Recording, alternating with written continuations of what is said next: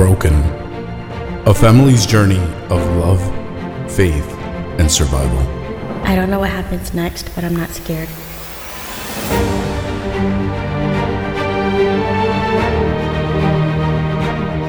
For the director of music, a psalm of David. May the Lord answer you when you are in distress. May the name of the God of Jacob protect you.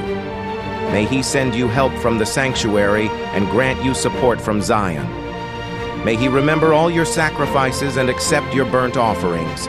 May he give you the desire of your heart and make all your plans succeed. May we shout for joy over your victory and lift up our banners in the name of our God. May the Lord grant all your requests. Now this I know. The Lord gives victory to his anointed. He answers him from his heavenly sanctuary with the victorious power of his right hand. Some trust in chariots and some in horses, but we trust in the name of the Lord our God. This is Unbroken, a journey of love, faith, and survival, in conjunction and collaboration of Unity Access and the AT Hot Corner. My name is Mike Moat. I'm joined by Israel Kazardis, our co-host on the AT Hot Corner podcast that you hear throughout the course of the year. Tonight, though, we're going to be telling a story of faith, survival, love, and miracles, folks. We all believe in miracles. We all hope for miracles in situations. Well, folks, we're going to talk about one that's actually happened and continues to unfold. And that is the story of Israel's wife, Leah. And Israel, I couldn't be more thrilled to be able to tell this story because as we're recording this, we're about to celebrate or recognize the 1-year anniversary of when this whole journey started. And like I say, glad that you have allowed me to help tell this story for you. This is going to be fun. Yeah, Mike, thank you so much for the opportunity. And I am filled with anticipation, with nervousness. There is some fear in here, some anxiety, some just going back and remembering everything that occurred to us, and we're going to take you guys on that journey with us. It's a miracle that we're here. It's a miracle that we're able to talk about this just 365 days later. And I'm so glad to do it with you, my friend.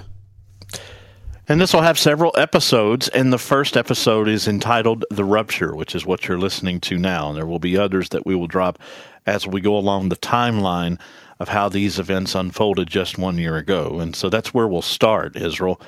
And let's get right to it. January 5th of 2022, or 2023, I should say, was a big day for you. A lot of things happening, a lot of positive things happening on this day. One, you were finishing up with our friends at Beyond Vision. It was your last day at work there, and you and your family, Leah, and of course your beautiful daughter, Chloe Ann, whom we have heard from throughout the course of our podcasts, who likes to incorporate her opinions on certain things. Of course, she's just now celebrated her second birthday. But you and the family were about to move and have and embark on a new journey and a new chapter in your work career at APH in Louisville. And all of this was about to take shape, and y'all were about to move, and everything was exciting, and that's where this story begins. Yeah, Mike, well, as you very accurately mentioned, that time of year and that particular beginning of the year was a very transitional time for us. I want to take the audience back with me to December before I get into January 5th. I want to take them back to December, where on December 19th, I received an offer from the American Printing House for the Blind, an offer I couldn't resist. And it was an amazing opportunity that was going to have to happen very quickly. I remember I was on the bus on my way to work. I was going to travel to Michigan. No, not Michigan. Excuse me. I always keep saying Michigan, and it wasn't Michigan. It was South Illinois, where I was going to go visit Scott Air Force Base to help train a new member of our Beyond Vision staff. And I was on the bus on my way to work when I get this offer from APH. The first thing I do, I read it, I call my wife, and I email it to her. And she calls me back and says, "So I guess we need boxes, right?" And I'm like, "Yes." But it really does bring me back to just how supportive my wife was and enthusiastic, about starting over and starting a new career and an opportunity to explore. We've always liked to explore different cities and explore our environment and get out and about with our daughter. And so the plan was, we were going to move to Louisville. That very day, I decided that I was going to accept the offer from APH. And I decided that we were going to transition and move. And as you mentioned, we had just celebrated my daughter's first birthday. My beautiful baby girl, Chloe Ann, was born on December 15th, 2021. And I'm going to warn you guys now, there might be some times where I will stop because I will get a little emotional as I talk about these things. So we had just celebrated my daughter's first birthday. We were just offered an amazing opportunity to work with an amazing world-renowned company like the American Printing House for the Blind. So our life was looking up. Everything that we could have wanted was happening. We were planning on purchasing a home.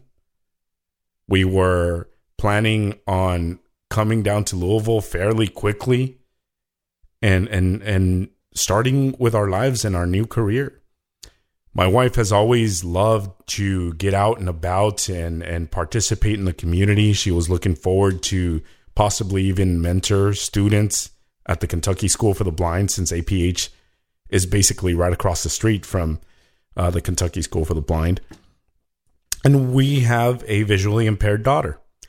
My daughter was born with bilateral cataracts, and she had pupil surgery when she was a baby. So we knew that she was going to be low vision. We just don't know how low vision she is until she's able to tell us. So I was excited about joining APH because obviously my career in helping our organization was ultimately going to come back to my house basically twice. Not only with the money I make, but with the products that we produce, the educational aids, the books, the braille that will impact my daughter's life. Not to go too deep into the change, but it was going to help you financially as well. It was going to get you set up so that you were going to be able to take care of not only your needs as a family, but hers as well. That was a big part of this, and that was part of the reason why you were making this change. It was a huge part of it. I had enjoyed my career at Beyond Vision.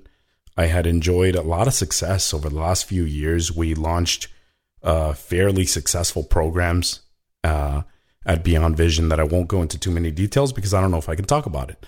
But we had a very good run, and I made friends. I had a community. I had everything that you could want in Milwaukee, and it was time to start over. Again, as you accurately mentioned, it was just a good opportunity that I couldn't pass up to provide for my family. And ultimately, what I want as a husband, as a father, is to be able to say to myself, this is what I do for a living, and this is what helps my family move forward and be comfortable and have what they need. And of course, we all want that in our lives, and you were getting that opportunity. And may I point out, you and I met because of one of the successful programs that Beyond Vision helped launch several years ago. So that's part of this deal too. So a lot was changing for you. And they graciously, agreed to support you. They certainly miss you, and I'm sure they miss you to this day, but they were supportive of you and wanted to give you a send-off as you and your family started to make this transition. And that send-off happened on January 5th. That was your last day with Beyond Vision, which is kind of where we moved to in this discussion. because that's when things took a turn and your path changed, and you began a journey that really had a lot of twists and turns that we're going to cover in the course of these podcasts. And the very first one is January the 5th and the significance of this day. Tell me how the day started, Israel. What was this day like for you, leading into the situation that unfolded? I'm going to start by apologizing to the audience because, again, I will take my time with this. I tend to get a little emotional every time I talk about it, because it's just an impact that it's hard to describe. It's hard to describe in so many words. Sometimes the words just are very difficult to come by. But that day began like any other day. I was thrilled and excited, and as you mentioned, Beyond Vision supported my decision to relocate and move on. And they were going to organize a goodbye party for me. And everybody knows I like beer, so there was going to be some beer and some getting together with some friends and now former colleagues. And that day began with that excitement and anticipation. I woke up. I got ready for work. I was eating something in the kitchen when I hear Leah get up and she comes over. At this point, she had just received her second guide dog, Yacht. She walked past Yacht. He put his nose on her. She pet him. She walked to the kitchen where I'm at. And I'm like, hey, good morning. And she's like, good morning. And she sounded normal. Everything was fine. And I said, how are you feeling? Did you sleep okay? And she said, yeah, slept great. No problem. She is like, I feel a little tired though, so I'm going to go back to sleep. Do you need anything? And I'm like, no, I've already got my coffee. I've already got breakfast going. I'm about to leave. This is about 4:30 in the morning, folks. I would catch my first bus to work at about 4:50, 4:55 from downtown Milwaukee. And so my wife came up to me and gave her a hug, kissed her on the forehead, and said, I'll see you later at the party, honey. Okay, go back to bed. Baby's still sleeping. Take advantage of it. She went back to bed. Sure. And we all know that it's pretty tough when you have children and they're sleeping. You better take advantage of the opportunity that you have. You either take advantage of it or get a lot of work done around the house. One of the two. Exactly. You do one or the other. So you're having a normal day at work. You're having a normal day at work, right? I mean, and that's just kind of how you left it. And you go on to work and everything is, like it, you're having a good last day at work. When did you,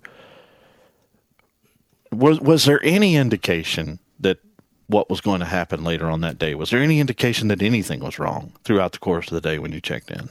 None. I last heard from my wife at about 11:30. Got a text message from her saying, hey, I'm going to put Chloe-Ann down for a nap so that she's not grumpy while we're at your party. And I'm like, okay, we'll see you there. I'm excited. Me too. Love you. Okay. And wow. You remember that conversation that vividly. That's amazing. The word, my friend, to the word. Oh. I go on. I'm having a lunch meeting with a couple of friends, a couple of colleagues. And again, everybody's saying their goodbyes, and we're all trying to be productive also. It wasn't just a fun day either. We were all also trying to be productive and make sure that I was leaving everything set up for the next person. And so we were in the middle of a meeting when I get a missed call from my wife at 12:36 p.m. This missed call is a little difficult for me to talk about, but upon review later, way later,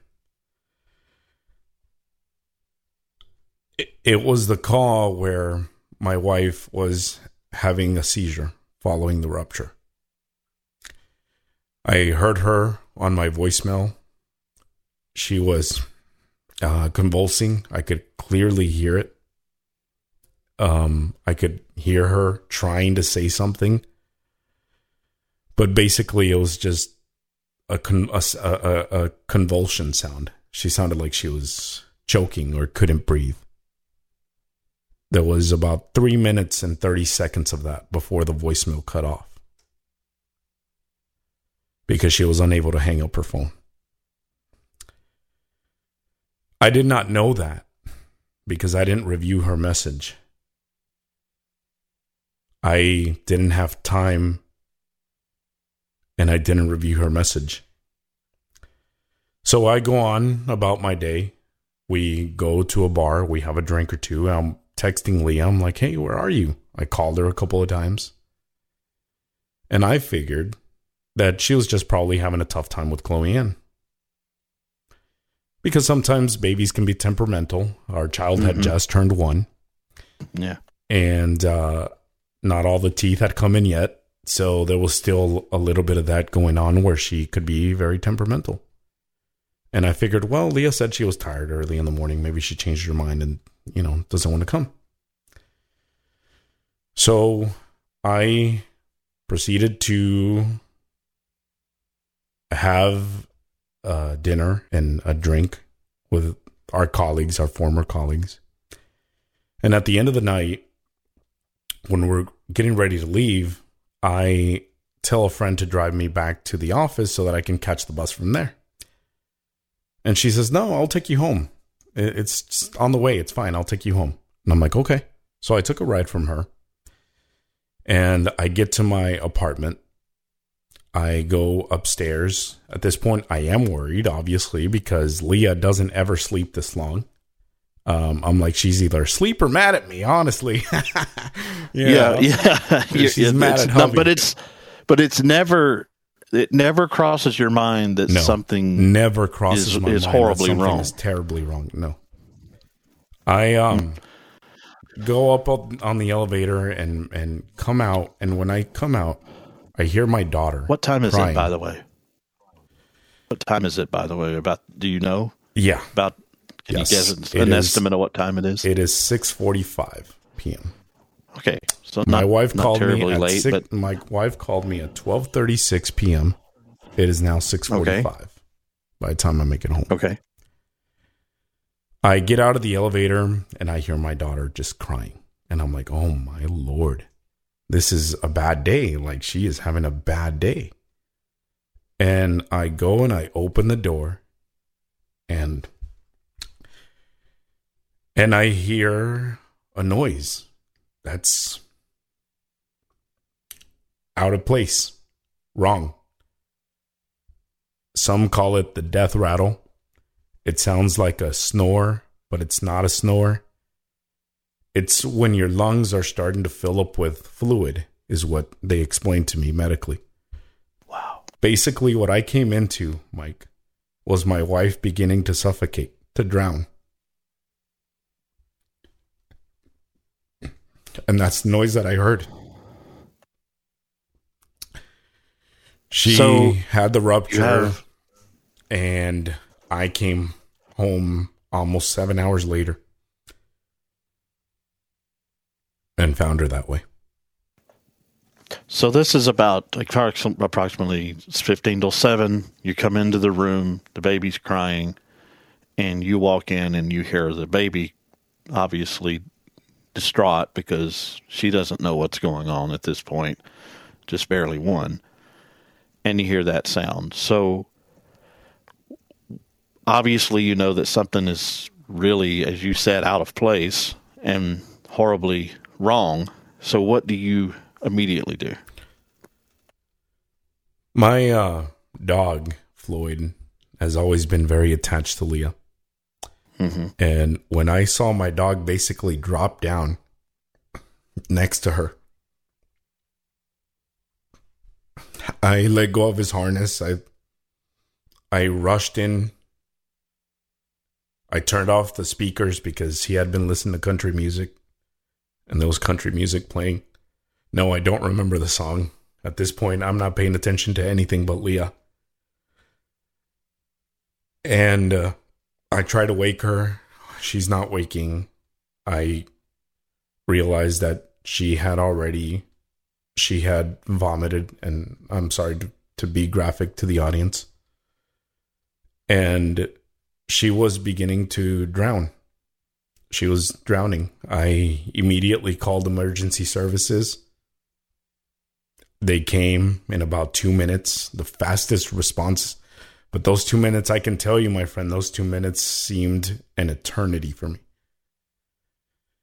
Yeah, I could imagine that time just sort of stood still at this moment, because all of a sudden you walk into a situation where it is, you're in desperate need, and you're just trying to think through what you need to do and also do things very rapidly. That's a lot. That's a lot to even think about. Coming in, calling emergency services, picking up my daughter. My daughter's diapers had soaked through with urine from how long she had been in her playpen. And to my wife's credit, a mother's love just knows no bound. She knew, my wife, right at the end, she knew that something was terribly wrong. She made sure that her baby was safe.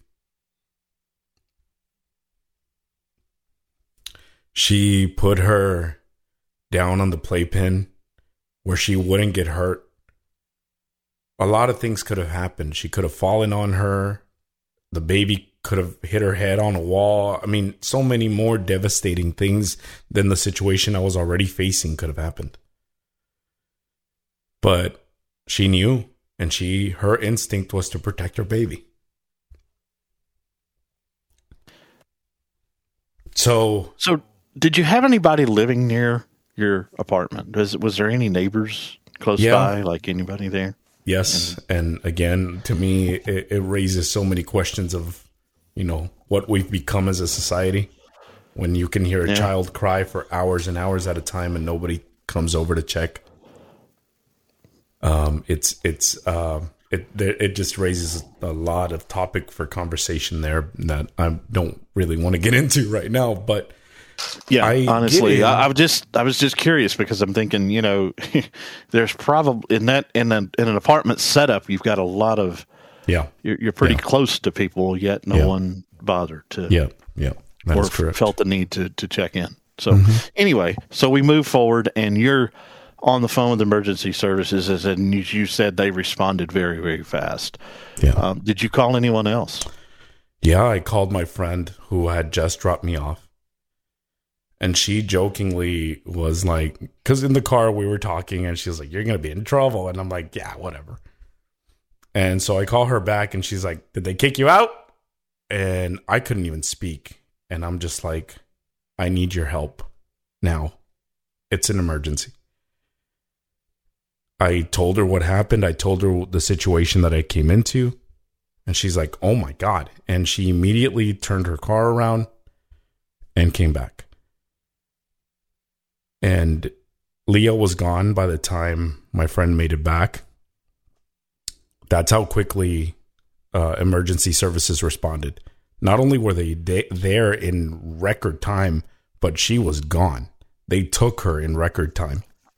That kind of gives you an idea how desperate the situation was at this point. Oh my gosh, yes. They don't just do that. A lot of times, and they probably said to you that this is, serious, and we need to go ahead and I mentioned the person that your driver coming back, because this is a recurring theme throughout the course of this story about how people responded.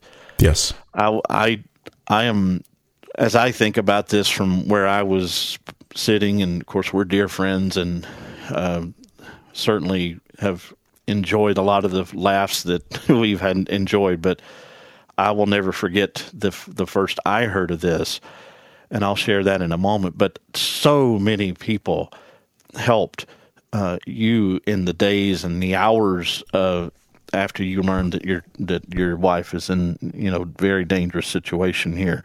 A lot of folks mobilized to help you in your time of need. I will tell you this: it's not easy to hear the paramedics come in and tell you she is dying. We need to go. Wow. When I heard those words, your whole world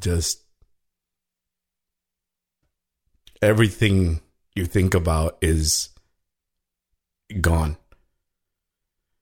When I heard the paramedic say she is dying, we have to go, I called my friend. You can't just go to the hospital. You Nope. can't just go straight to the hospital because you I have have a to little take girl. care of baby. Exactly. Yeah, you have a little girl that is obviously very despondent because of all of that she's been through. I had to change her. I had to bathe her, change her, get her into new clothes. And I had all that done by the time my friend came back. I'm telling you, I've never worked as efficiently as I did that day. I'll tell you that. So my friend came back and I started calling people. I called her sister first. And her sister wasn't available, so I called her wife. And I said, Casey, I need Heather immediately. This is an emergency situation. I need her. She got her on the phone, and I'm like, Heather, and I could barely speak at this point. I'm like, you need to get here. Leah's dying.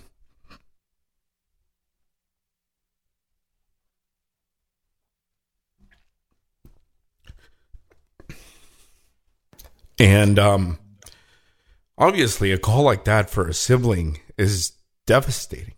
Devastating. She was immediately just overcome with emotion. What happened? She couldn't even speak. I'm like, I don't know. I came home and they're telling me that she's dying.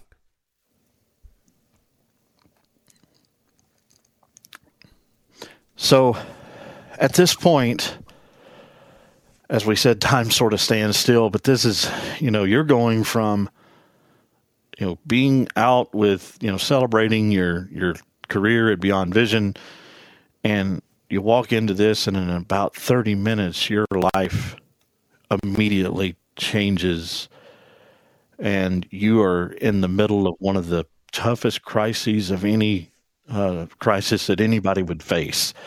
A dad, a husband, in the middle of it. And not to make light of this, but you're a blind man who needs to, you have to rely on transportation and help from other folks to get from point A to point B. Yeah. At the same time, you're taking care of a 1-year-old who doesn't understand what's going on with mommy. This is a very tough situation. So, this is where we are, and this is where you're facing the reality that your daughter's going to lose a mom and you're going to lose a wife in relatively short order if a miracle doesn't take place. Yeah. I can remember I was working a basketball game that night, and I kept getting phone calls from you. I got 2 or 3 calls, and I could not take them, and I didn't know what you wanted. But then I woke up the next morning, and I usually get up really early for work because I work on Eastern time, and so I was up at about 5:30. And as I step out of the shower and I'm getting ready for work for the day and getting ready to get my day started, my phone rings, and it's about 6 a.m. Friday morning, and it's you. And I'm like, and I pick up the phone, and I'm, aggravating you because that's what we do. And I'm like, man, it's you. It's odd for you to be up this early. What you're actually going to work early this morning, and just having a little fun. And then the voice that I hear on the other end immediately tells me that something is just not right. So I understand that sinking feeling in your gut, because I've known you both. I've known Leah for longer than I've known you. And I consider you both dear friends of mine. It had to be a night from hell.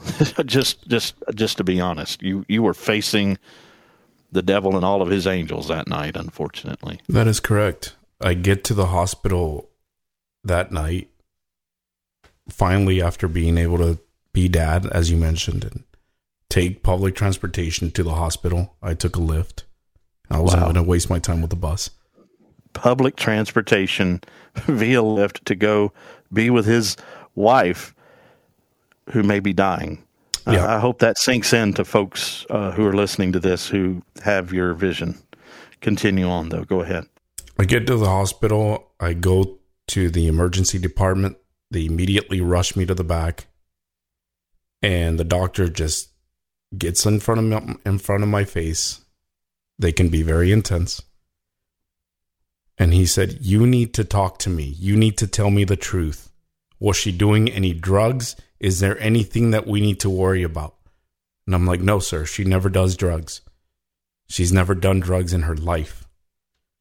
I'm like, "What's going on?"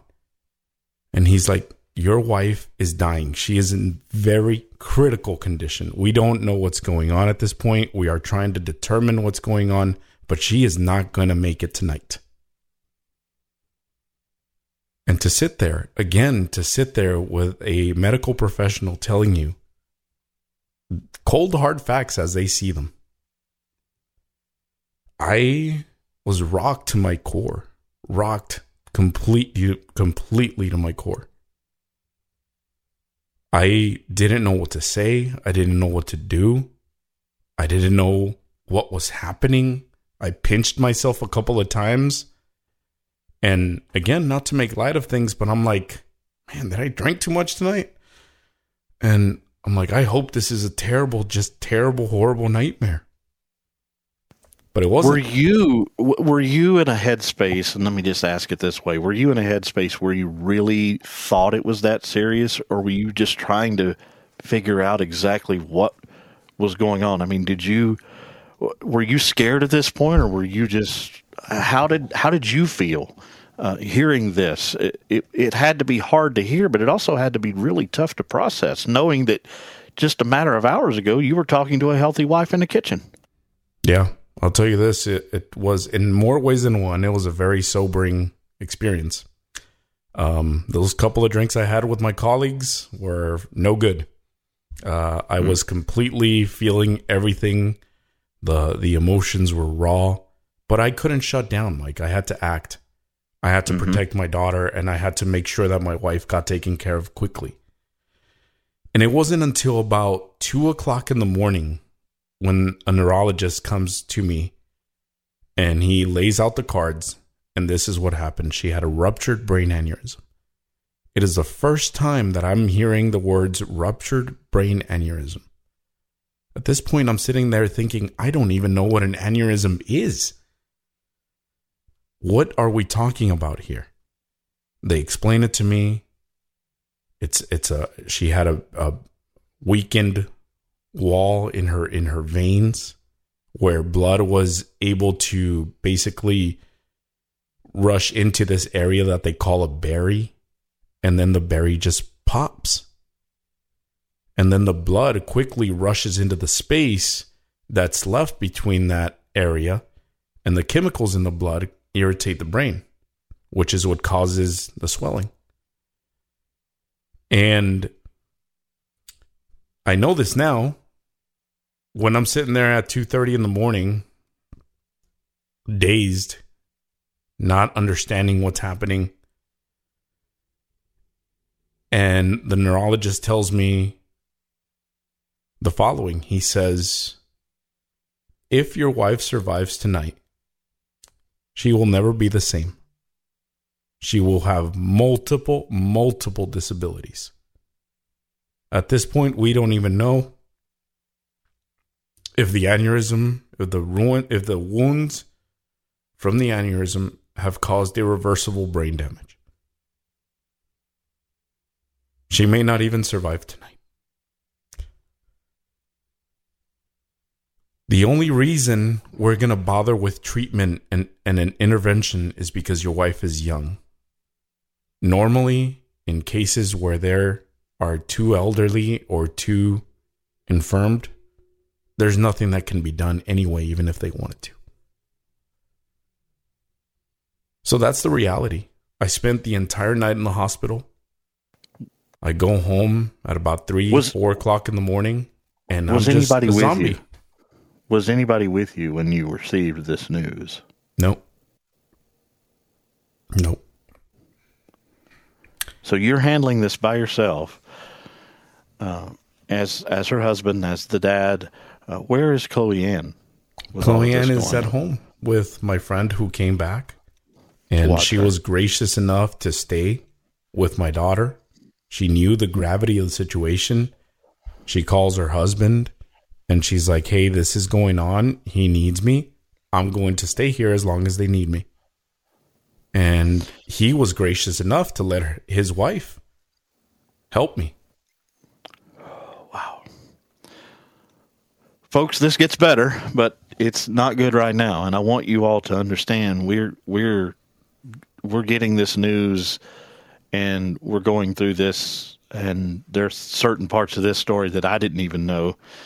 And I'm sitting here holding my own breath as we're doing this podcast. And I hope that it's real and it feels just as real to you as it does to us. This does get better, and what an amazing story we will be telling in the future episodes. But this is at this moment is a very dire situation that he is dealing with on the day of January 5th of 2023. That moves into January the 6th when I first get word of this. And I had the privilege of praying with you over this. And I must say that a lot of other people started doing the same thing. A lot of folks who knew that prayer worked, and we began to intercede on your behalf, and we began to trust that the Lord would intervene, that Jesus Christ himself would hear from us, and not only help Leah, but help you all go through this, the family. So you go home, you tell, you're kind of in a daze at this point because you've got to be exhausted physically and mentally after all of this. What happens then? My friend just sees the way I walk in, and she wakes up and she looks at me and she's like, please tell me she made it. So how did you respond to that inquiry? I just looked at her and I told her it's serious, but she's still alive and she's fighting. And that's where we will end this first podcast episode, The Rupture. This was one of the wildest days in your life, Israel. There's no other way to describe it. There are not words to describe this 24-hour period where you go from a perfectly good morning to a celebratory day to absolute terror and horror at what you find when you get home, and now to a point where your wife is fighting for her life in a hospital with doctors who are trying to determine what happened. This story has many twists and turns. This is just the beginning. We will have more episodes. There's several to come, and we're going to tell this whole story because this is a story of faith, love, and a journey that you will just want to stay tuned to because it ultimately ends with survival. And folks, this is the work of the Almighty God. And we can't wait to tell you the rest of the story. So join us again. Israel, thank you for sharing this. Thank you for sharing this part of your family story with us. I hope it blesses many, many people. This has been Unbroken, a family's journey of love, faith, and survival. Episode 1, The Rupture. Produced by Unity Access Media in collaboration with AT Hot Corner Podcast. Visit us on the web at athotcorner.com. Directed by Israel Cázares. Hosted by Mike Moat. Music used under license by pond5.com. Thank you for listening. Special thanks to Ryan Harvey, webmaster. Also to Roger Allen, audio supervisor.